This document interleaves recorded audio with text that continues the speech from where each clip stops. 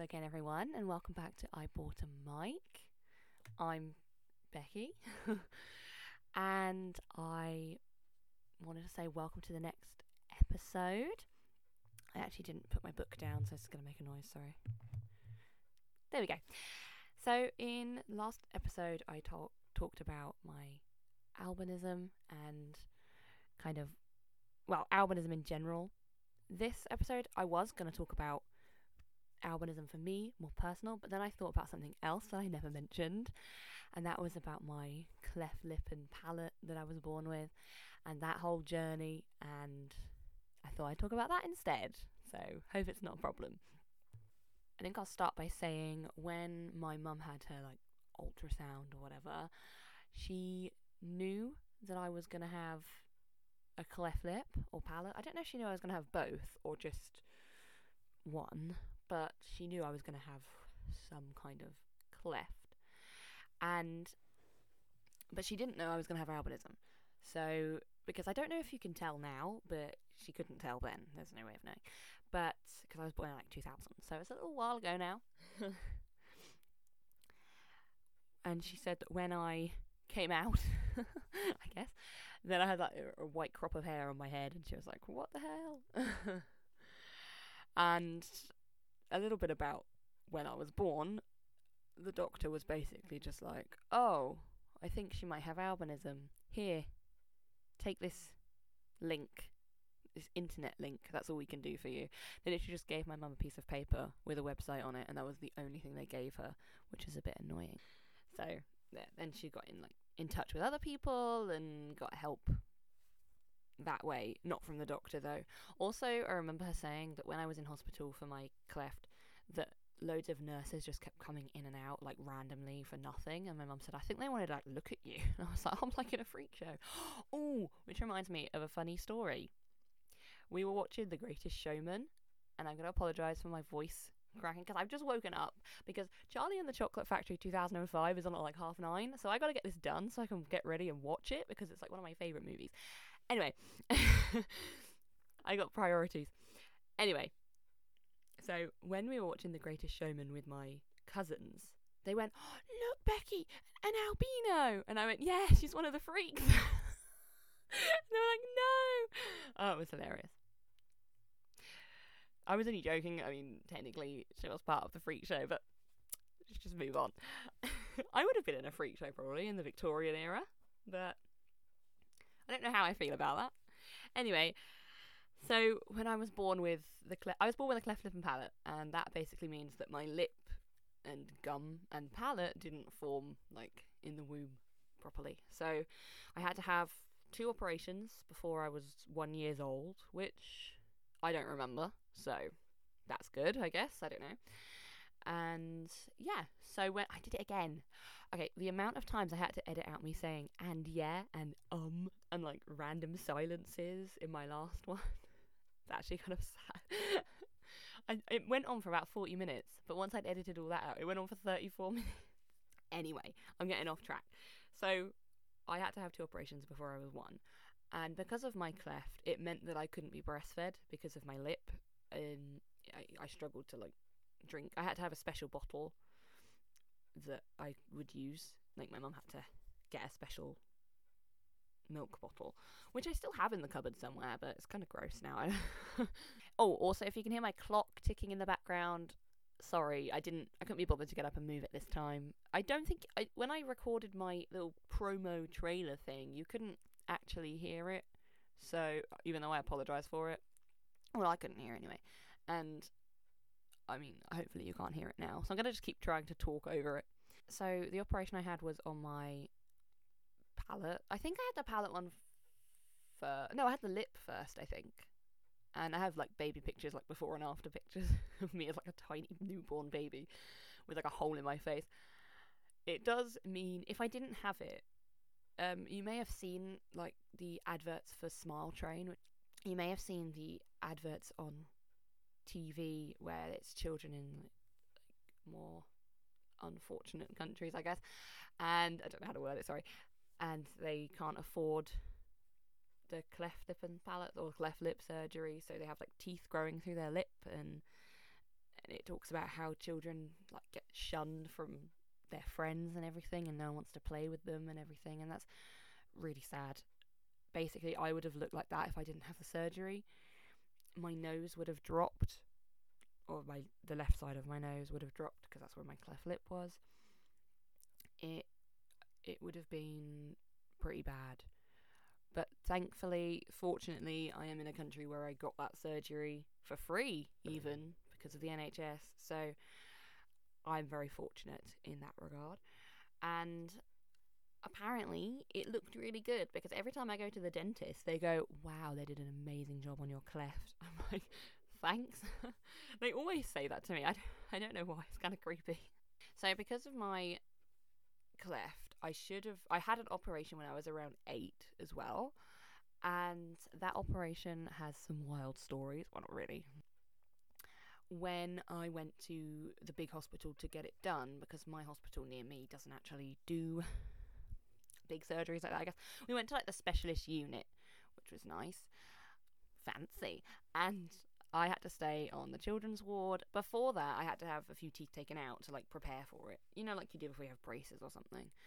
The plan was always to have this surgery and then have braces, which I didn't want. So I don't have braces. I never had braces. I've got a twisted tooth in my top gum, and I really didn't want braces. So they were like, fine, as long as it doesn't damage other teeth. If it starts damaging other teeth, then I'm going to have to like insist on you having braces. And I was like, okay, sure.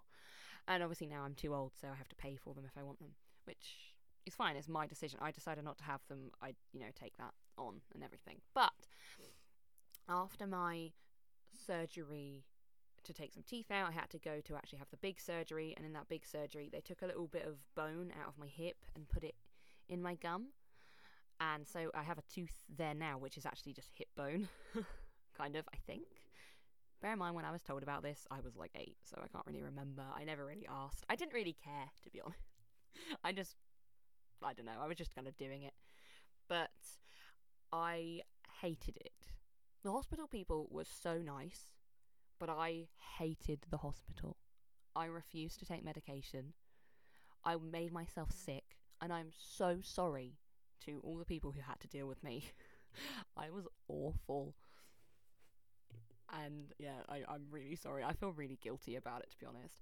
But there are many stories. So I had a night nurse there, and he was really cool. I think his name was Danny. Danny! He was nice. He was a nice guy. He would kind of sit with me while I attempted to take medication. I think the point was I take medication now every day, which is fine. To me, it's just another part of my day. But back then, it was terrifying. The thought of taking medication scared me. And also back then, because I was 8, it was liquid medication, so it was like a whole different story. Pills and liquid medication are 2 different things. And then there was the time where they said I'd like make myself ill, which I don't think I did. I think I did it more subconsciously than on purpose. I didn't sit there and go, I'm going to be ill. It was more, oh, I feel ill, so now I have to be ill. It's kind of. But they had really nice chocolate milkshakes at that hospital. Oh, I can still taste it. I'm trying to fill the silence, sorry. Oh yeah, so when they eventually tried, they went, fine, we'll try you on tablets and see if that's any better than the liquid medication. And I was like, ha, probably won't be, but okay. My mum mentioned that our old neighbour, before she passed away, bless her, she used to take her tablets with jam. So she'd have like the little medicine caps that you measure out Calpo in or whatever. She'd have a little bit of jam in there and stick the pill in it and just sort of knock it down, which a bit weird, but whatever, each to their own, I guess. And they thought, oh, okay, we'll try that with you then. We'll try that with you. And I was like, please don't, because it's not going to work. They tried me with yogurt. They put medicine into my yogurt as well. And my mum kept saying, no, they haven't. No, they haven't. And I was like, yes, they have. No offence or anything, doctors. You made me incredibly paranoid that you were just going to stick medicine in anything. I started refusing to eat, so good job on you. But I get it. For example, this one time they bought me, like when they bought me a yogurt, looking back, it probably didn't have medicine in, but because they kept trying to put it in things, I started to refuse to eat, and I just don't think that was a very good idea on your part, just putting that out there. I know I was horrible to work with, and I am sorry. Again, I want to keep apologising because I feel really bad. But they had two things. They put me in like the kids' room because they wanted me to keep away from everyone else because I was so noisy. Because I could actually hear parents complaining about me, and I was like, "Wow, unprofessional." Unprofessional was parents, but you know what I mean. Like, I was like, "Excuse me, I can hear you." There was like a dad across the, like across the cubicle from me, and he was like swearing about me, and I was like, "I'm 8, sir." Anyway, they put me in like the little kids' room just while I was trying to take the medication, and Danny was getting ready to go home, and he was like, "Oh, I'll go get my stuff ready, and you take it before I come back or whatever." I didn't. Sorry, Danny. I was like, no. But I sat there with the two things, and they put one over like on a windowsill, and they said, "That's the one with the tablet in, so don't worry about that. You can see where this is going, can't you?" They're like, "Don't worry about that one. Just try and take it first. Just try and do the jam first, just to practice." And they put it in front of me, and I looked at them. I looked in, and I just pulled the pill out of the jam. I was like, "I'm not stupid," and I could honestly see them like. I might be visually impaired, but I'm not stupid. I knew you were going to do that. I'd been there for days. This wasn't my first, but yeah. So it was very bad because I did feel a bit guilty afterwards because they were like, "Oh no, she saw."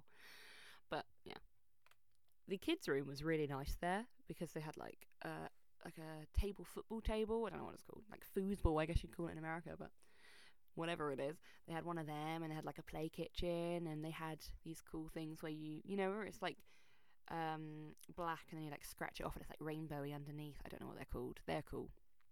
And another bit that's kind of scarred me, scarred me for life, is my mum used to get really frustrated with me, and honestly, I don't blame her. I was horrible, but I was a kid, and I think some of the things she said was a little uncalled for. She threatened to leave me at the hospital on my own because I was annoying her so much. And I was like, "You can't do that." So I remember like storming off to the kids' room and crying, and then a nurse had to like comfort me. But my mum said, "Of course I wouldn't have actually left you." And I'm like, "Yeah, but you told me that you would leave me." I used to have abandonment problems as well. Not abandonment problems, but I used to have like attachment issues back then as well. So thanks, Mum, for making it worse. Also, though, she kind of was like, there was something I wanted at the World Book Fair, which was happening kind of before I had the operation. And I was like, "Oh, I really want," I think it was called 40 Things to Do on Holiday or something. It was like a pack of cards that gave you little activities on. I still have them, by the way. And my mum said, "You only get these if you're good in hospital." I still got them. It's okay. Because she's my mum, and I knew she'd give them to me anyway, because she'd already bought them, so she can just leave them in the house somewhere. Yes. Good times. But in the end, because I started to refuse to take my medication, they were very much like, what do they say? The doctor sort of tried to send me home without. He was like, "Just send her home. Just send her home. I've had enough." That was the head surgeon who was in charge of me. I can't remember his name, but he didn't like me, sorry. Obviously. Because I was annoying. I don't blame him, to be honest. Because before that, when I had to get a mould done, before like my teeth taking out surgery, to this day I still have a fear of moulds because I did it and it tasted disgusting. But then they wanted me to do another one before the big operation or something, and I didn't. I refused. I flat out refused to let them put something in my mouth. And my mum was like, "Oh no, it begins." Sorry, my leg is really hurting and I'm sat on my floor, so this isn't good. So since then, I went, after the big surgery, I went to an orthodontist to, the plan was to just get braces, because when my teeth started to grow right by my cleft, one grew sideways, and they wanted to twist that round. Fair enough. They're like very routine, we've done it before. Because obviously clefts aren't that rare. They happen quite a lot, so it wasn't a really rare thing to happen. So they're like, yeah, we'll just come in, put the braces on. And I was like, I don't really want braces. because it would hurt and I wouldn't be able to see to like clean them. It was just a lot of things I didn't want braces. And obviously at that time I was still coming off the fact that I didn't want to take medication and all that jazz. I didn't realise what it would involve and everything. It was fairly soon after that, and I still had like a big fear of things like that. So I was like, I don't want braces, thank you, I'm good. And I am fine, to be honest. Apart from last night, the irony, I was brushing my teeth and accidentally like shoved my toothbrush right into my like surgery bit. I was like, ah, ow. I do that a lot. Well, not a lot, but I do it sometimes. But yeah, I decided I didn't want braces, and they were like, okay, obviously we can't force you. I would really recommend you have them, but we can't force you for it, and that's fine. And my mum let me make the decision. She always said, it's your mouth. If you don't want them, I'm not going to make you. And I was like, thank you. I remember my mum actually went, what's it like? I just remember this, sorry. My mum said when I was like a kid, she was like, do you think it will hurt like when you kiss somebody? She went, try kissing your hand. So I was like sat in the car kissing my hand, and I was like, no, I think it'll be okay. Yeah, that was weird. But anyway, I get it, she was looking out for future me. Anyway, I've really gone off on tangents. So let's segue all the way back to my birth, which let's go back a few years. When I was born with albinism, and my mum didn't really know what it was, she was kind of worried, naturally, because no one really told her anything. She was a bit like, what the heck? You know, what's going on? Like, is it okay? Is she going to be okay? And she told me that her dad, my granddad, came into the hospital, took a look at me, looked at her, and just went, she'll be fine. I was like, Granddad, thank you. You know, he's always quite an optimist anyway, but yeah, thanks, Granddad. But yeah, my mum still remembers that, and now I remember it. Well, I don't remember it happening, but I remember it being mentioned before. Okay, now I'm going to completely change up the talk and talk a little bit about, this is going more into the albinism thing that I was going to talk about before, and that is how I got my statement. Woohoo! So if I know you've kind of got to listen to all the boring stuff about like Cleft and my life story before you get to like the informative part, but maybe that's what I wanted to do. No, it's not. So I got my statement in year 3, which I think it was year 3, which was the year before my big operation. My mum had started the process before that. Obviously, it takes a really long time to get a statement, even when you are registered blind with your local council. Apparently that's not enough, which is fine, whatever, they have a system. So yeah, in school, to get the statement, I had to be observed in lesson, and then some guy had to come and do like these tests on me, so to test my like fine motor skills and memory recall and stuff like that. I don't know. All I remember is the fine motor skills one and the memory recall. The rest, I don't remember the rest. It was things like he'd say a word and I'd have to say the opposite. So he'd say hot, I'd go cold or whatever.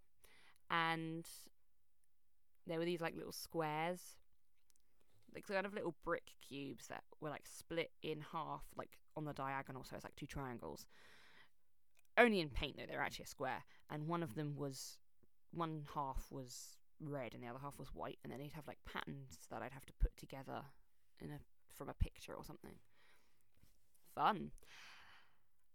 That took an afternoon, and I always called him Mr. Banana because I actually don't remember his name. I think his name was something like that, and I went, oh, Mr. Banana, or it probably began with a B and I just didn't know what his name was. So I called him Mr. Banana, and I had to have that test again in year 8, I think. Maybe year 8, I think. And I think that's because it changed to what's now known as an educational healthcare plan. I don't know if it was ever called that back when I got it, but I always refer to it as a statement, so I think it was just called a statement before. I don't know though, so don't quote me on it. Obviously this is for the UK, I'm not talking about... Well, I'm actually really talking for my county, so it's not really... It's not really... Sometimes it's pretty similar to other places, but it's not always the same. So check with your local council, but it's probably similar. So yeah, I had, when it was an educational healthcare plan, and I got that obviously because I had a statement for my whole life. So my whole life since year 3. So, and year 3 is in primary school, so it was towards the end of primary school. I was really struggling in primary school, to be honest, but let's talk about that someone else. With a statement, it kind of says a few things. It says what time, like how much time, how many hours you get basically of, like, if you need an LSA. An LSA is a learning support assistant. They're like a helper, a one-on-one or whatever. Again, that's in your statement. I was 1-to-1, so I had one LSA for me basically. Some people are like 2-to-1, so they'll have like 2 LSAs for them if maybe they have more complex needs. I don't know, but it varies person to person, and that's what the whole assessment's for, to like determine how much you need. And so I always was 1-to-1, and I think in high school I got it better, because I remember in middle and primary school I hardly had help. I was like, is this allowed? Is this allowed? Sorry. I was kind of like, aren't you supposed to be finding me a helper? But they weren't really the most on it, primary school or middle school. For middle school, I didn't have a helper. I had a helper for art. That was it. That's all I remember. I don't know why. Anyway, whatever. The teacher sat me next to the other kid who had vision impairments, and were like, you can help each other. I'm like, that's not how it works. You're supposed to do it. But anyway, in high school, I had 1-to-1 help, which was perfect. I had it for all my lessons. So there's 35 hours in a school week, and I had an LSA for 30 of those hours, because lunch and break went on for an hour together. So break was about 15 minutes, lunch was 45 minutes, and I didn't need help during lunch and break. So I had like 30 hours instead of 35. So it was like an hour off basically in the week, which was fine. But it also meant that I'm going to say I couldn't, because I didn't feel like I could go to after school clubs or things like that, because I wouldn't have an LSA with me. And a lot of the time the teachers are like, oh no, Rebecca's here, I have to do something. Anyway, no, I know, and I'm not here to bash teachers or anything. I really don't. I'm not trying to, because I know they have a lot going on, and it's a real struggle, and it always is. It's a lot of stress. But sometimes I did feel like the teachers just kept forgetting about me, and yeah, always nice to know, isn't it? But yeah, I felt like I was a bit of a burden sometimes. My statement also says kind of, well, I don't know if this is in my statement.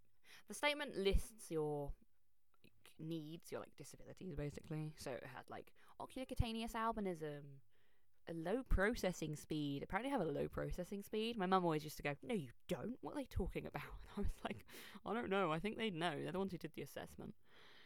But she's like, no, you just take a longer to see something. And I'm like, isn't that a low processing speed?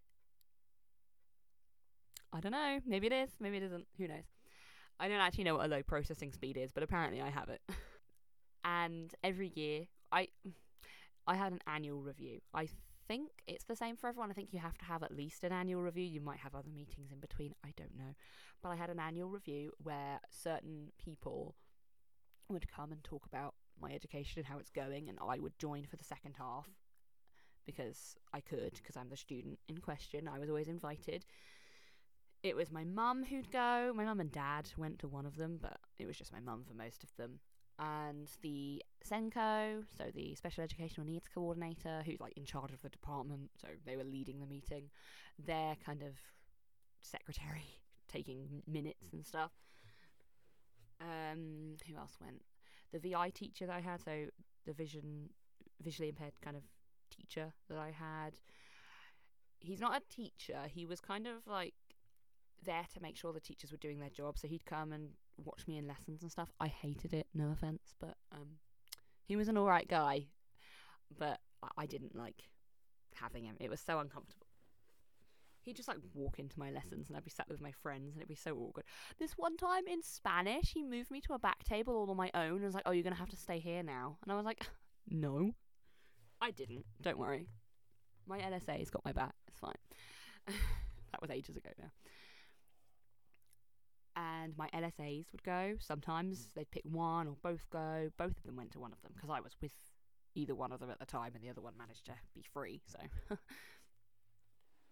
who else would go? Oh yeah, my mobility officer, she would go. And a mobility officer is something I'll talk about another time, but it's basically someone that helps you with orientation and things like walking around. And she helped me get like a cane, and they'd help you with like a guide dog as well, you know, things like that. So all that fun stuff. And what else?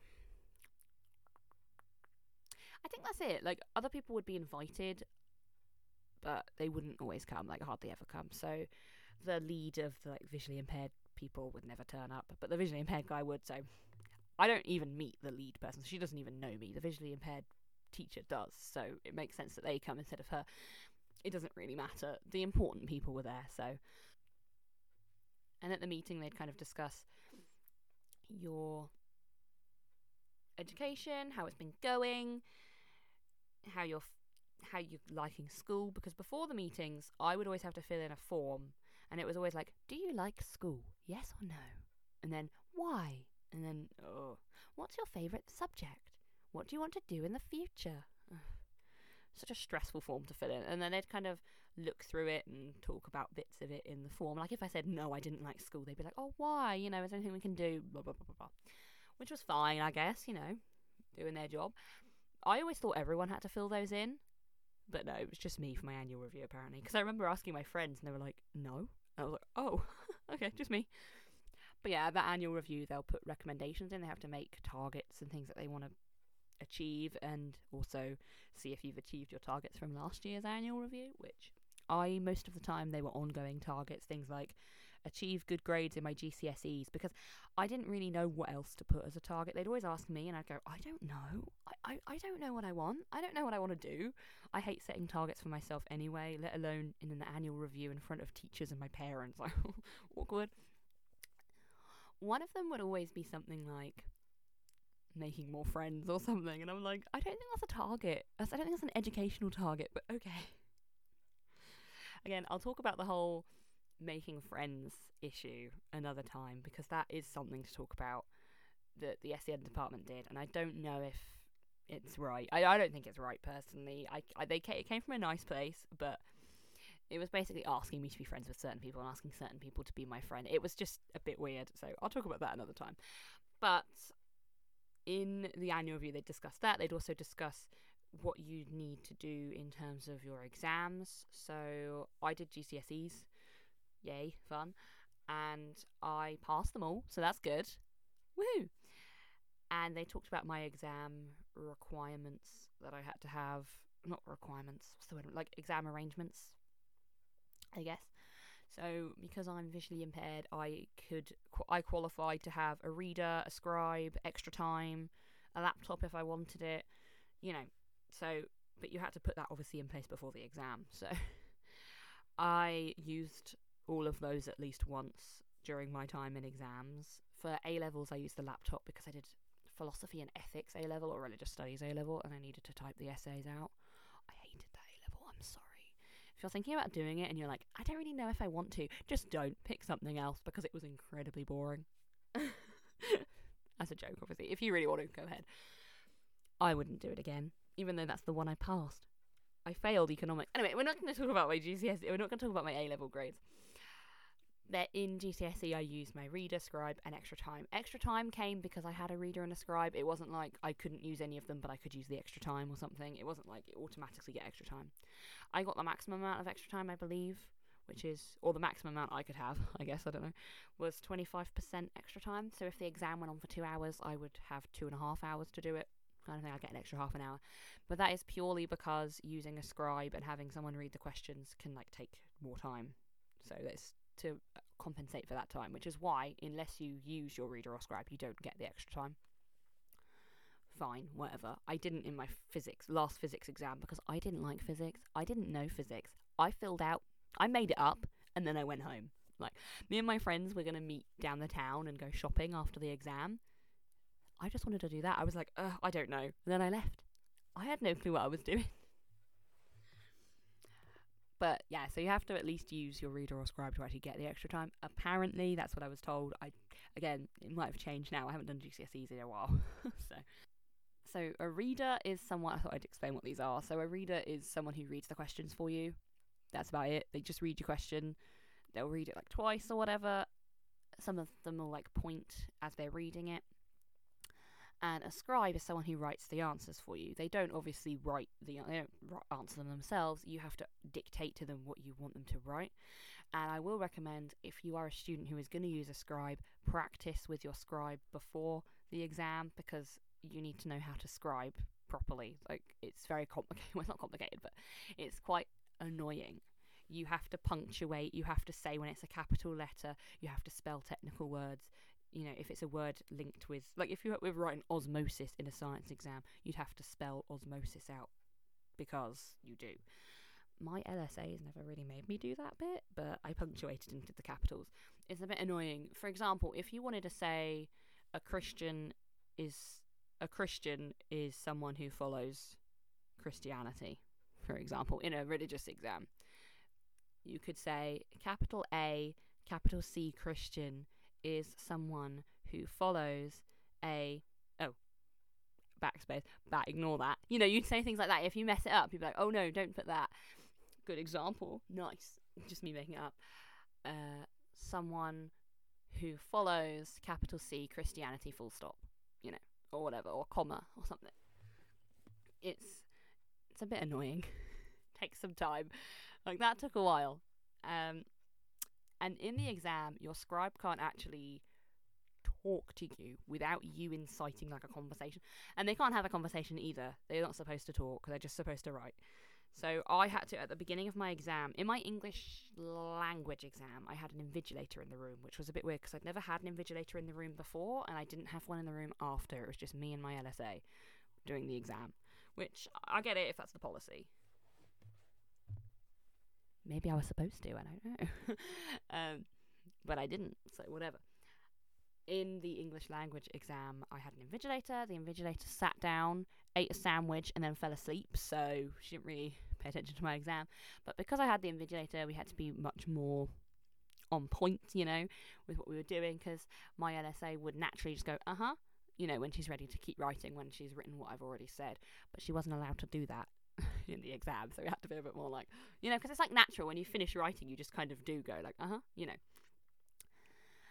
So at the beginning of the exam, I had to ask her to do that. I was like, can you please let me know when you've written what I've said so I can continue talking? And she was like, yes. Luckily, that was okay with the invigilator. She didn't say, oh no, you can't say that. Whatever, you know, it doesn't really bother me. We were going to do it anyway, whether she liked it or not. So I wanted to pass, thank you. It's not like she was telling me the answers or helping me write it. It's just a way I feel more comfortable doing it. And most of the time they are there to make sure, they're just there to make sure the rules are being followed, you know.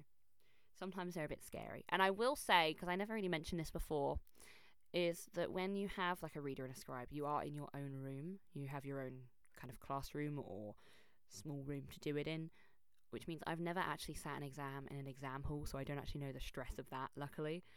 But I did it in a room on my own. If you're like using a laptop or something, say you just have access to a laptop, you don't have a reader or a scribe, you might do it in a room with a few other people who also use laptops, but just still be in exam conditions, obviously, which happened a lot around where I was. I think one of my friends used a laptop for exams as well, so, you know, we'd wait up at the top because it was in the SEN department that they actually did those exams. We'd wait up there together before the exam and do some like last minute revision.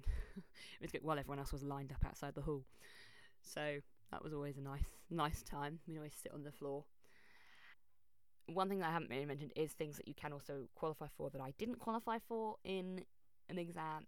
I obviously don't know them all, but as far as I'm aware, there's also a prompter and rest breaks and what else is there? There's something else.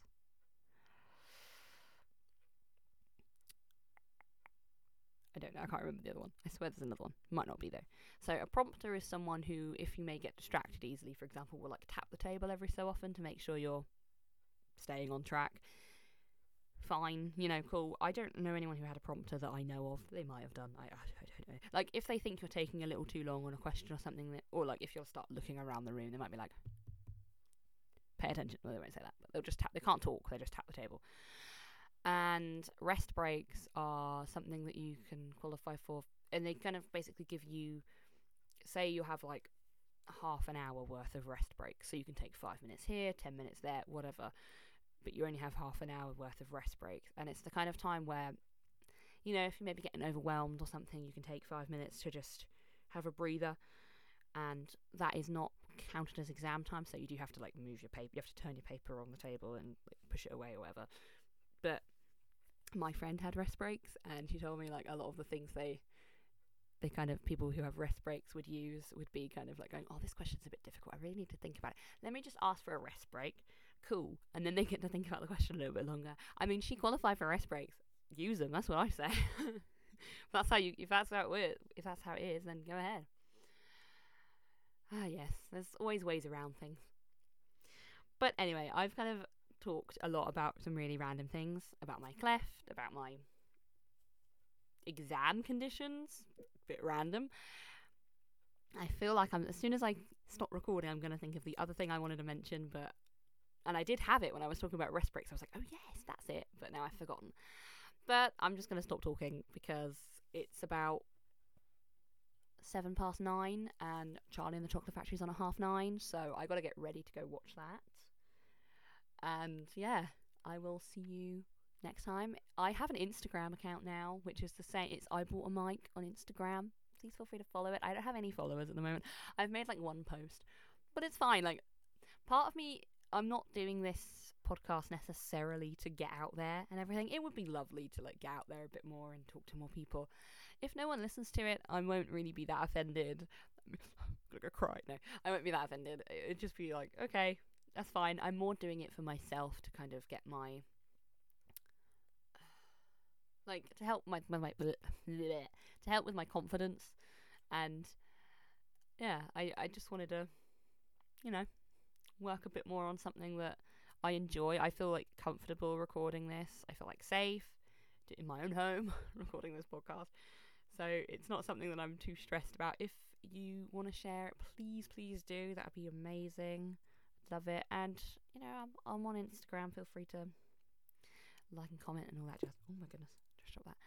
Oh, also Anchor, which is what I'm using this podcast, posting this podcast on, has a feature where you can add like music on Spotify. Obviously I can only post that one on Spotify if I do that, but that sounds so much fun. Like, I'd love to do that. I'm gonna have to look into that more, because why not? That sounds fun. But anyway, thank you again for listening. I hope you are having a great day, and I hope I won't say that 6 times like I did at the end of the other one. I don't know if I edited any of those out, but if I didn't, I said it like loads of times. But anyway, I will see you in the next one, which will hopefully be next week.